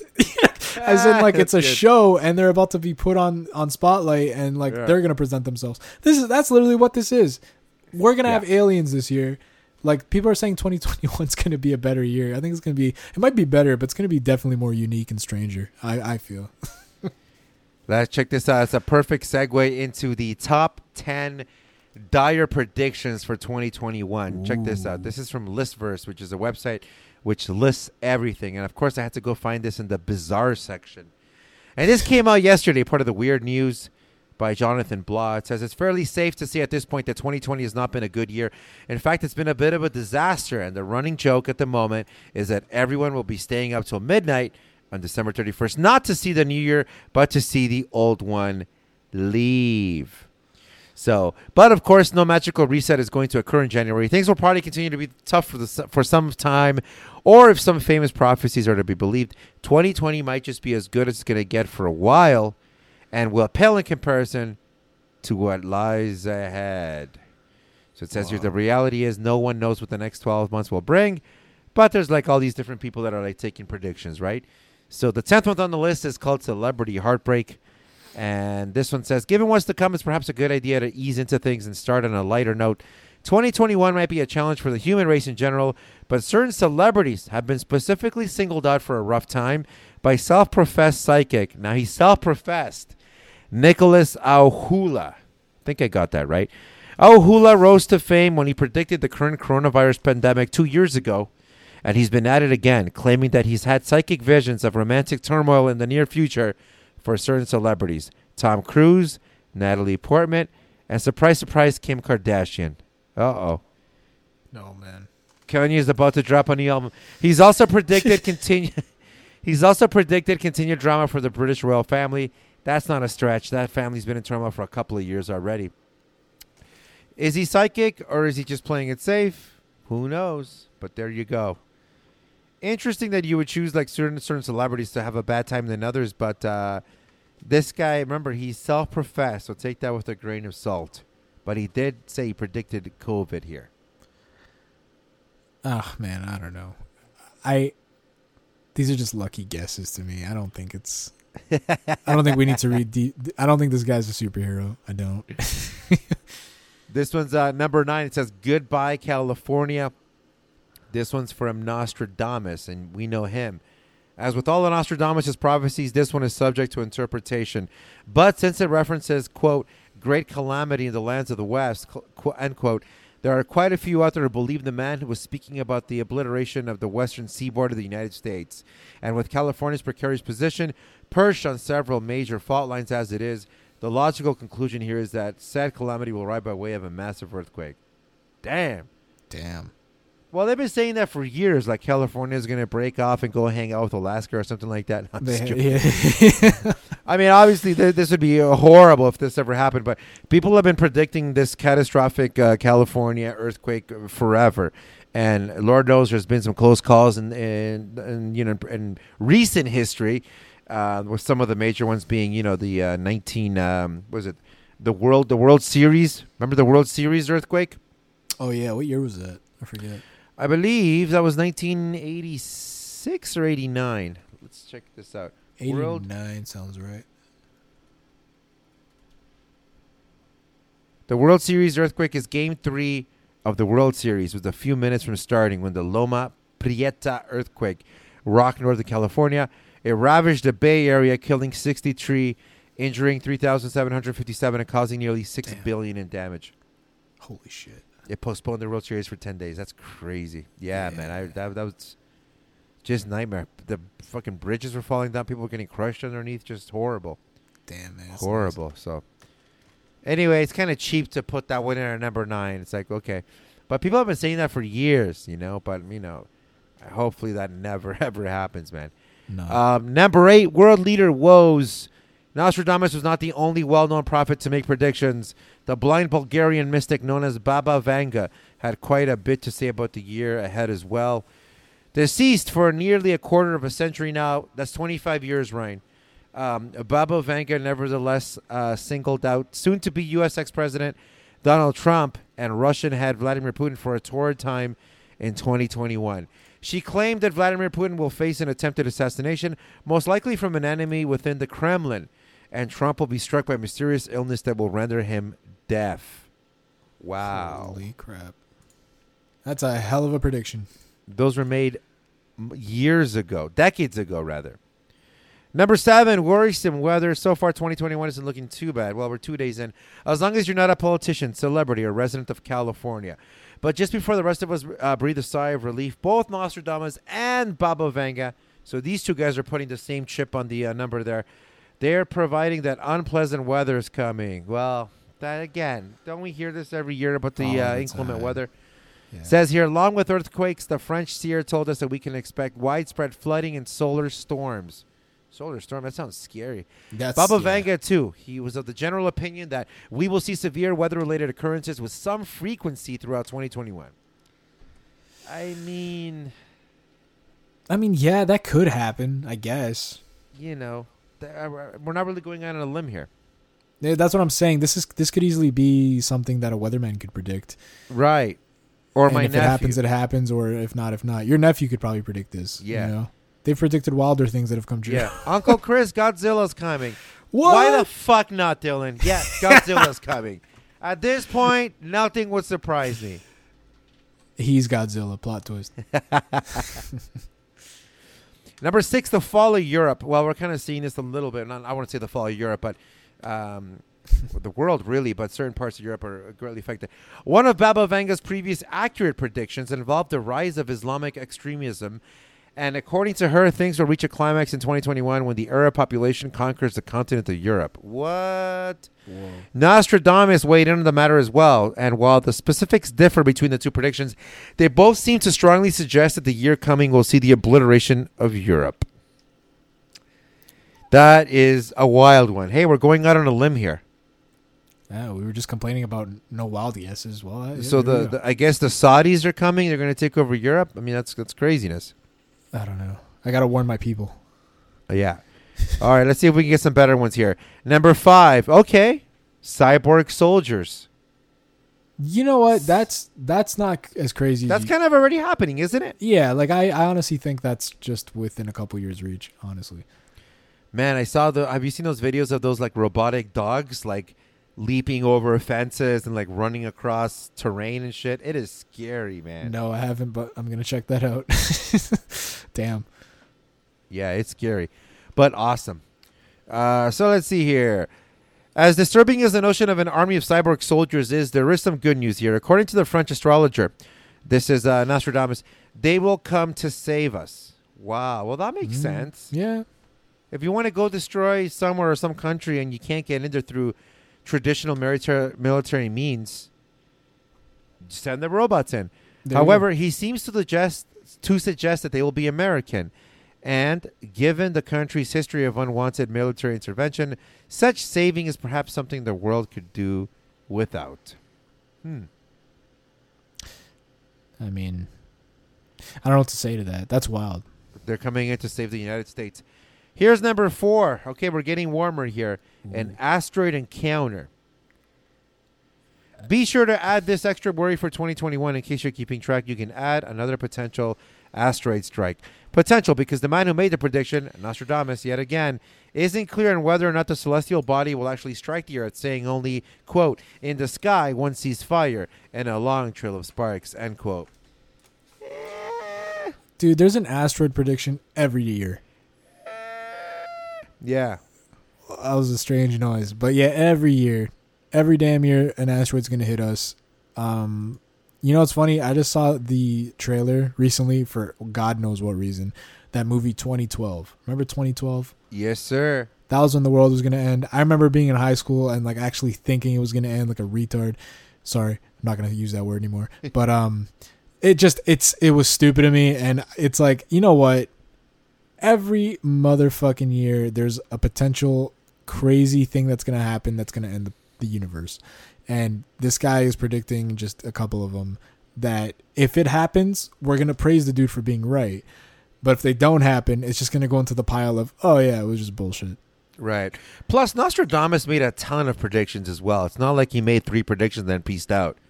Exactly. This guy made tons of predictions. So it's like placing. This is gonna sound funny, but it's just the more chips you put on a roulette wheel, eventually you're gonna get some kind of payout. That's awesome. Yeah, he's playing the 1-to-1. He's just playing the outside bets right now. That's what I'm saying. That's what I was doing this weekend. Put 25 cents on a hurricane. Put 25 cents on the Arabs taking over Europe. Like, that's just crazy, man. And anyone can do that, Like your nephews were playing roulette with us. They didn't know what the hell was going on, but they were winning some money. This is what this is. This dude is just saying everything, and if something happens, hey, he's gonna get known for it. Yep. Check this out. That doesn't sound too bad at all. The fact that, it's in the sky once he's fired and a launch full of sparks. Doesn't sound too bad. But then again, the event is not necessarily a disaster in itself, but rather a kind of harbinger. Yeah, harbinger. Yeah, harbinger. Of the general doom and gloom we can expect in 2021. But if a giant asteroid was heading our way, wouldn't we already know about it? Well, the answer is yes, we would, and yes, we do. NASA is currently tracking a large meteor called 2009 KF1.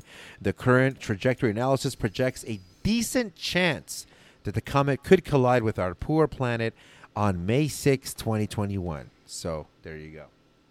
Wow. But for anybody reading that too much into that, asteroids hit the Earth all the time, but they're usually like really small pieces of rock by the time they get here and pose no real threat. So we'll see. May 6th. So we got about 5 months to live. Less than. Pack your bags, kids. Yes, sir. Number 3, biblical famine. Uh-oh. It's getting dark now. It's easy to laugh off these apocalyptic predictions. They've been made many times before, and after all, and that is sure to continue. But as we see the devastating effects of climate change on global food production and the ever-growing reports of pandemic-related supply chain distributions and shortages, you would be forgiven if this laughter is of the nervous, uncertain variety. And as the shelves in the grocery stores grow ever emptier, the laughter may well soon cease altogether. Man, I don't know about the biblical famine, but obviously there are parts of the world that are in trouble, and even living in a first world country like Canada, you do see shortages of stuff here and there and all over the place, especially since the pandemic hit. It kind of makes you wonder that all this stuff is not, these resources that we thought were unlimited, not quite unlimited when when you're going there for a bottle of water and they tell you that there's no more, Yeah, you're right. I mean, just look at it. Just look when COVID hit and people were going nuts over like toilet paper. Like, even though that is more of that's not natural, that's a product, but things that you always think are there for you. Toilet paper. I mean, toilet paper was never a thought, but when COVID hit, that shit was like gold. You could not find it. And if an even bigger, catastrophe happens like the ones you're saying, yeah, things like water could be obsolete. Things like oil and like things you need to live, like that are necessities, that could all be gone. And that's a scary thought, man, because like, what do you do? Yeah. Yeah, toilet paper thing was pretty wacky. It reminds me of in the early days of SARS in the early 2000s when people were not SARS. For Y2K when people were like buying all this bottle of water, Like, I'd never seen a 24 bottles of water in a package together before the Y2K thing happened. Maybe they existed, right? Like for the odd person that wants to buy 24 singular bottles of water. I mean, but okay. But it was after that just you started seeing them everywhere. Like you go to Walmart and like motherfuckers have like 4 or 5 stacked in their car. I'm like, where are you idiots going? Like, what's happening here? But anyway. So yeah, so that's number 3. Number 2, the return of the Messiah. He's coming back. Seth Rollins? Yeah. So it seems the world is set to end in 2021. If you won't take Nostradamus' word for it, fear not.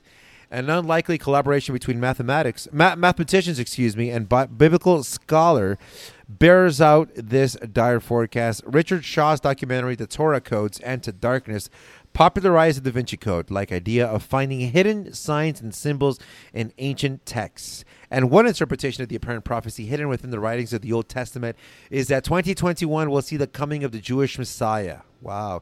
Rabbi Galzerson has taken the idea and run with it, becoming somewhat of a minor YouTube celebrity in the process.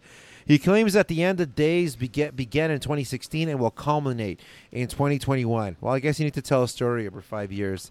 with the second coming of Christ. This would be good news if it didn't mean the end of the world as we know it. But then again, anything would be preferable to the final entry on this list. And number one, take a wild guess. Number one, Ryan. I want your imagination to run wild.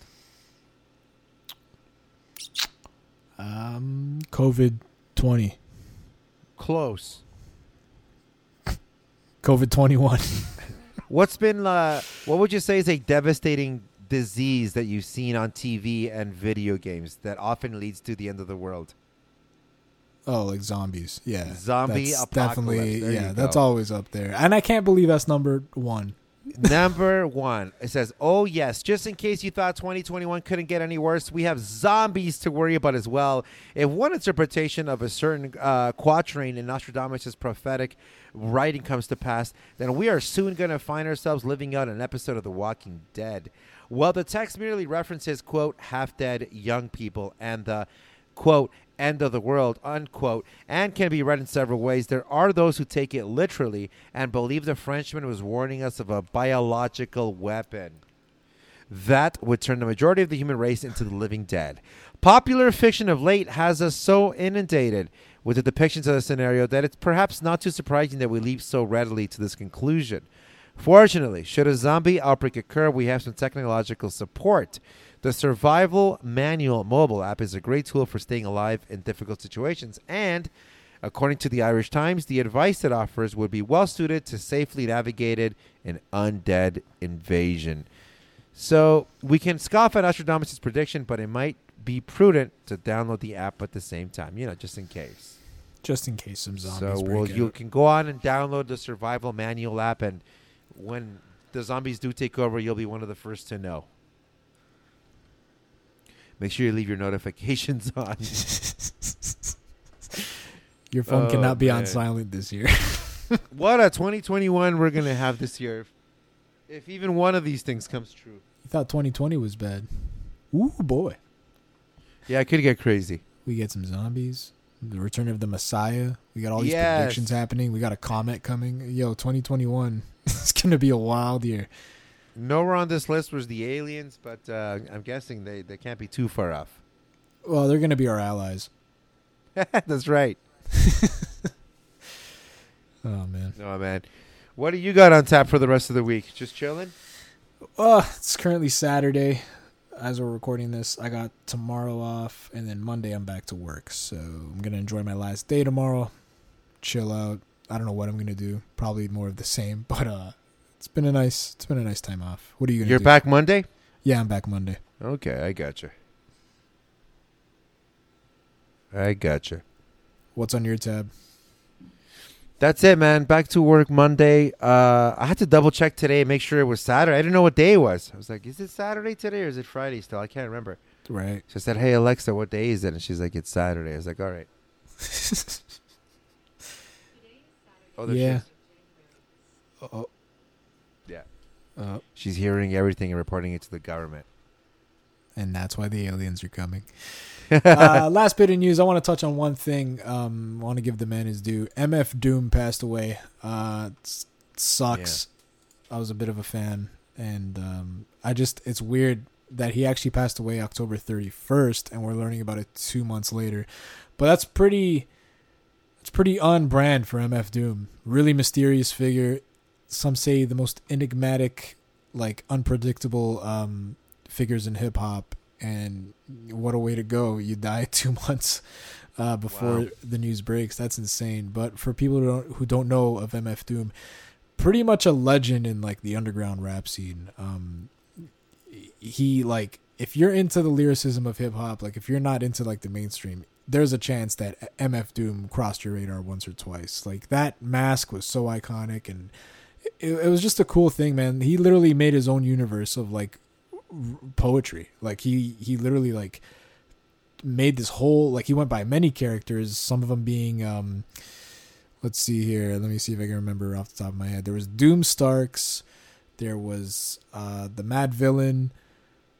Oh man, I think at one point he just went by Doom.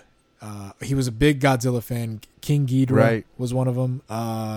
There's stuff like that. Like he literally made all these characters, and like he Wow, just that's operated. interesting. Yeah, he operated solo. Like he did a lot of collabs also. A lot with Ghostface Killer actually, but Right. He was just a cool dude, man. Like really unique. No one was doing what he was doing, and obviously, MF Doom was an inspiration of Doctor Doom, the Marvel villain, and his first album titled Operation Doomsday. We see Doctor Doom on the cover, but I think it's more of like if he was Doctor Doom kind of Right. artwork. Right. And that was 1999, so he's been in the game for a long time. His last album being in 2018, Caesar Face meets Metal Face. A collab album with Caesar Face. Never heard of him, to be honest, but man, what a rapper. What a loss this is. It sucks, but may he rest in peace. If you're interested, I think like if you really want to get into MF Doom, his first album is definitely a freaking classic. His the title song Doomsday is awesome. I'm gonna play that at the end of this show, but Cool. once I heard that one, man, I was hooked. That whole album was awesome. And then as the years go by, he released so many projects, and a lot of projects were collaborative too. But he just, if you're into the lyricism, it doesn't really matter. Like you could tell that dude was a fucking rapper to the core. Like he had the talent to be the best lyricist ever, and it sucks that he's gone. But a lot of when the news broke about his death, a lot of people that you wouldn't really think would be kind of affiliated with him kind of broke their silence, and they offered up their little tributes, and a lot of them were Q-Tip from what's Q-Tip from? Jesus Christ, I'm blanking out. Tribe Called Quest. Questlove from The Roots, Tyler the Creator, who's a huge name in this day and age. Yeah. DJ Premier, Danny Brown, Denzel Curry. Like there is a lot of people that were like, they looked up to MF Doom, and it's just cool to see that. So he obviously made a huge impact, not only in the underground scene, but even the mainstream artists, they're aware of who this is.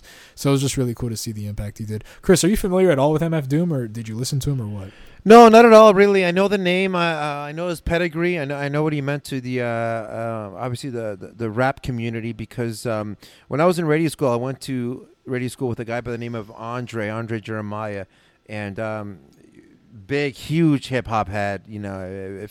If somebody put a mic to their face, he's probably heard of you. And he had mentioned the name to me, and I thought it was a badass name. Like that's the guy's name. That's badass. Like that's such a cool. Sounds like a. It sounds like a boss in like a video game, Right, yeah. And it reminded me of Doctor Doom. So that whole thing, obviously on purpose or not, but it obviously worked. But he told me it was one of his favorites, and to hear it from him was like I said, it was a big hip hop and rap head. I'm never even hearing of this guy ever. I was like, well, I gotta at least check it out. So I checked it out a little bit, but aside from that, I never really got into it. But yeah, as soon as I saw the name, I sent him a message. Actually, I commented on one of his pictures, and because I knew he would post something. Because I remember him telling me like he was one of, if not, I don't want to put words in his mouth, but one of the best. I would imagine top 5 on his list. But there you go. Yeah, definitely. I actually found the way I came across. I love how we're making this full circle. But Tony Hawk's Underground. He had a track in there, and now I forget which one it is, but he was in there. He had a song, and I really liked it, so I looked it up. I looked up the whole album of that game, and that's pretty much how I fell into it. But yeah, rest in peace to MF Doom. Sucks that you're gone, man. All right, I think that's it. But Chris, anything else you want to talk about? I think that's it. Like Ryan was saying earlier, we recorded a podcast fresh episode. It's up right now. We review episodes 5 and 6. Those are the ones Grandma Got Busy and Who's Coming to Mary. Mm-hmm. So that's the one where Haiti comes in, and that's the one where Haiti comes in and they kind of rehash the angle with Uncle Phil, where Uncle Phil doesn't really want her doing anything too crazy. But, of course, she's single and looking to mingle, so there's that episode. And then Ryan takes on Look Who's Coming to Mary. That's the one where Aunt Viv's sisters are all in town for the wedding, and they discover that the groom is really, really tall. And this issue with him being tall gets played out in this episode. So we review both of those ones. So if you guys want, you can go in and take a look at those. This show is obviously up because you're listening to it. Duh. But we will try to get another podcast Fresh Prince of Bel-Air show up as well. If you want to follow us, you can go to Instagram at Podcast Fresh, or you can shoot us an email at podcastfresh2020@gmail.com. If you want to follow us on Twitter, I'm on Twitter as well. I'll be posting more frequently, and I'll be, I guess, as time goes on, I'll be letting you guys know when I'll be on. So if you guys want to go on there and just mingle or ask me a question or comment on something, that's cool. That is Podcast Fresh TO on Twitter. And that's all I got to say about that. What are you saying, Ryan? Yeah, that's... You got it, man. You hit the nail on the head. Podcast Fresh TO on Twitter, Podcast Fresh on Facebook, Podcast Fresh on Instagram. If you're interested in what I'm doing on Instagram, you can find me at official_acapello. My One Winged Angel song, it was the last one that I released, and everyone loves it, so go check that out. Yes, sir. Yeah, that's it. We got a lot more planned this year. I think this year will be our year, so to speak. I know people say that all the time, but I have a good feeling. And yeah, we're gonna, we're gonna try to post more frequently. I feel like I should be the forefront of that statement because there's a lot that we could be doing. But just given events in life, stuff gets in the way. But yes, 2021 will be our year, sir. Anyway, we hope you enjoyed the show. We'll see you next time. Stay fresh. Mic check.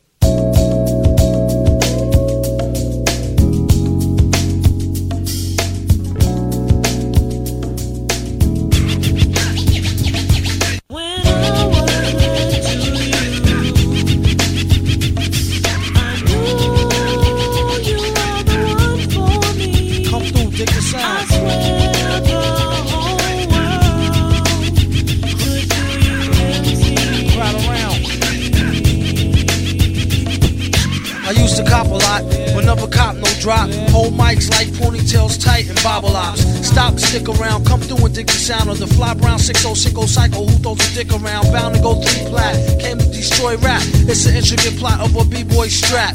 Fem-stack cats get kidnapped. Then release a statement to the press. Let the rest know who did that. Metal fist terrorists claim responsibility. Broken household name usually set in hostility. What is MF, you silly? I like to take men's to the end for 2 milli. Do-do-do-do-do, that's an audio daily double. Rappers need to fall off just to save me the trouble. Yo, watch your own back, came in and go out alone, black. Stay in the zone, turn H2O to cognac. On doomsday, ever since the womb till I'm back where my brother went, that's what my tumor say. Right above my government Dumoulin, either unmarked or engraved, hey, who's to say? I wrote this one in BCDCO section.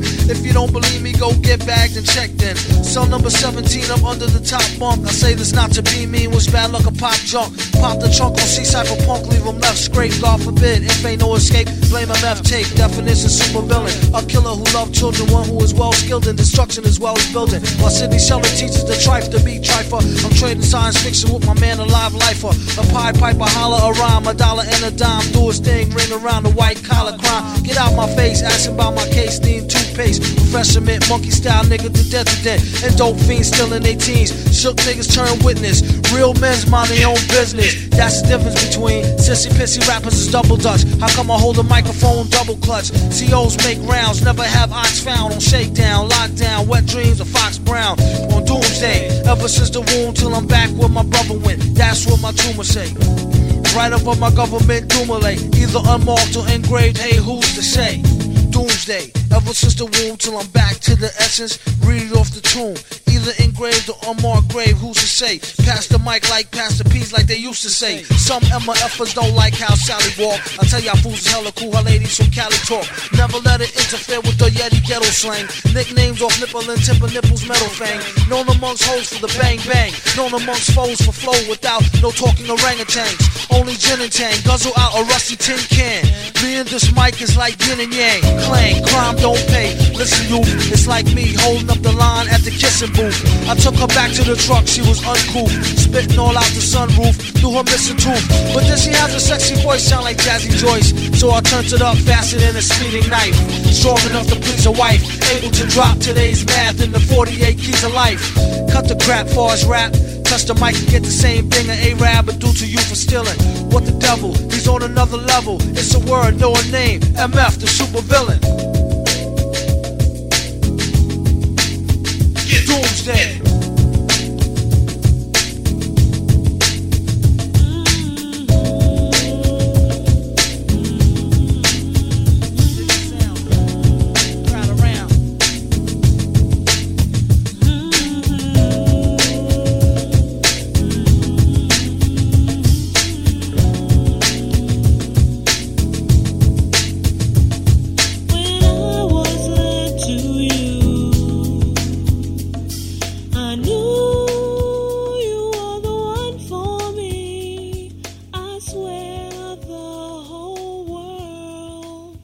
could feel you MC.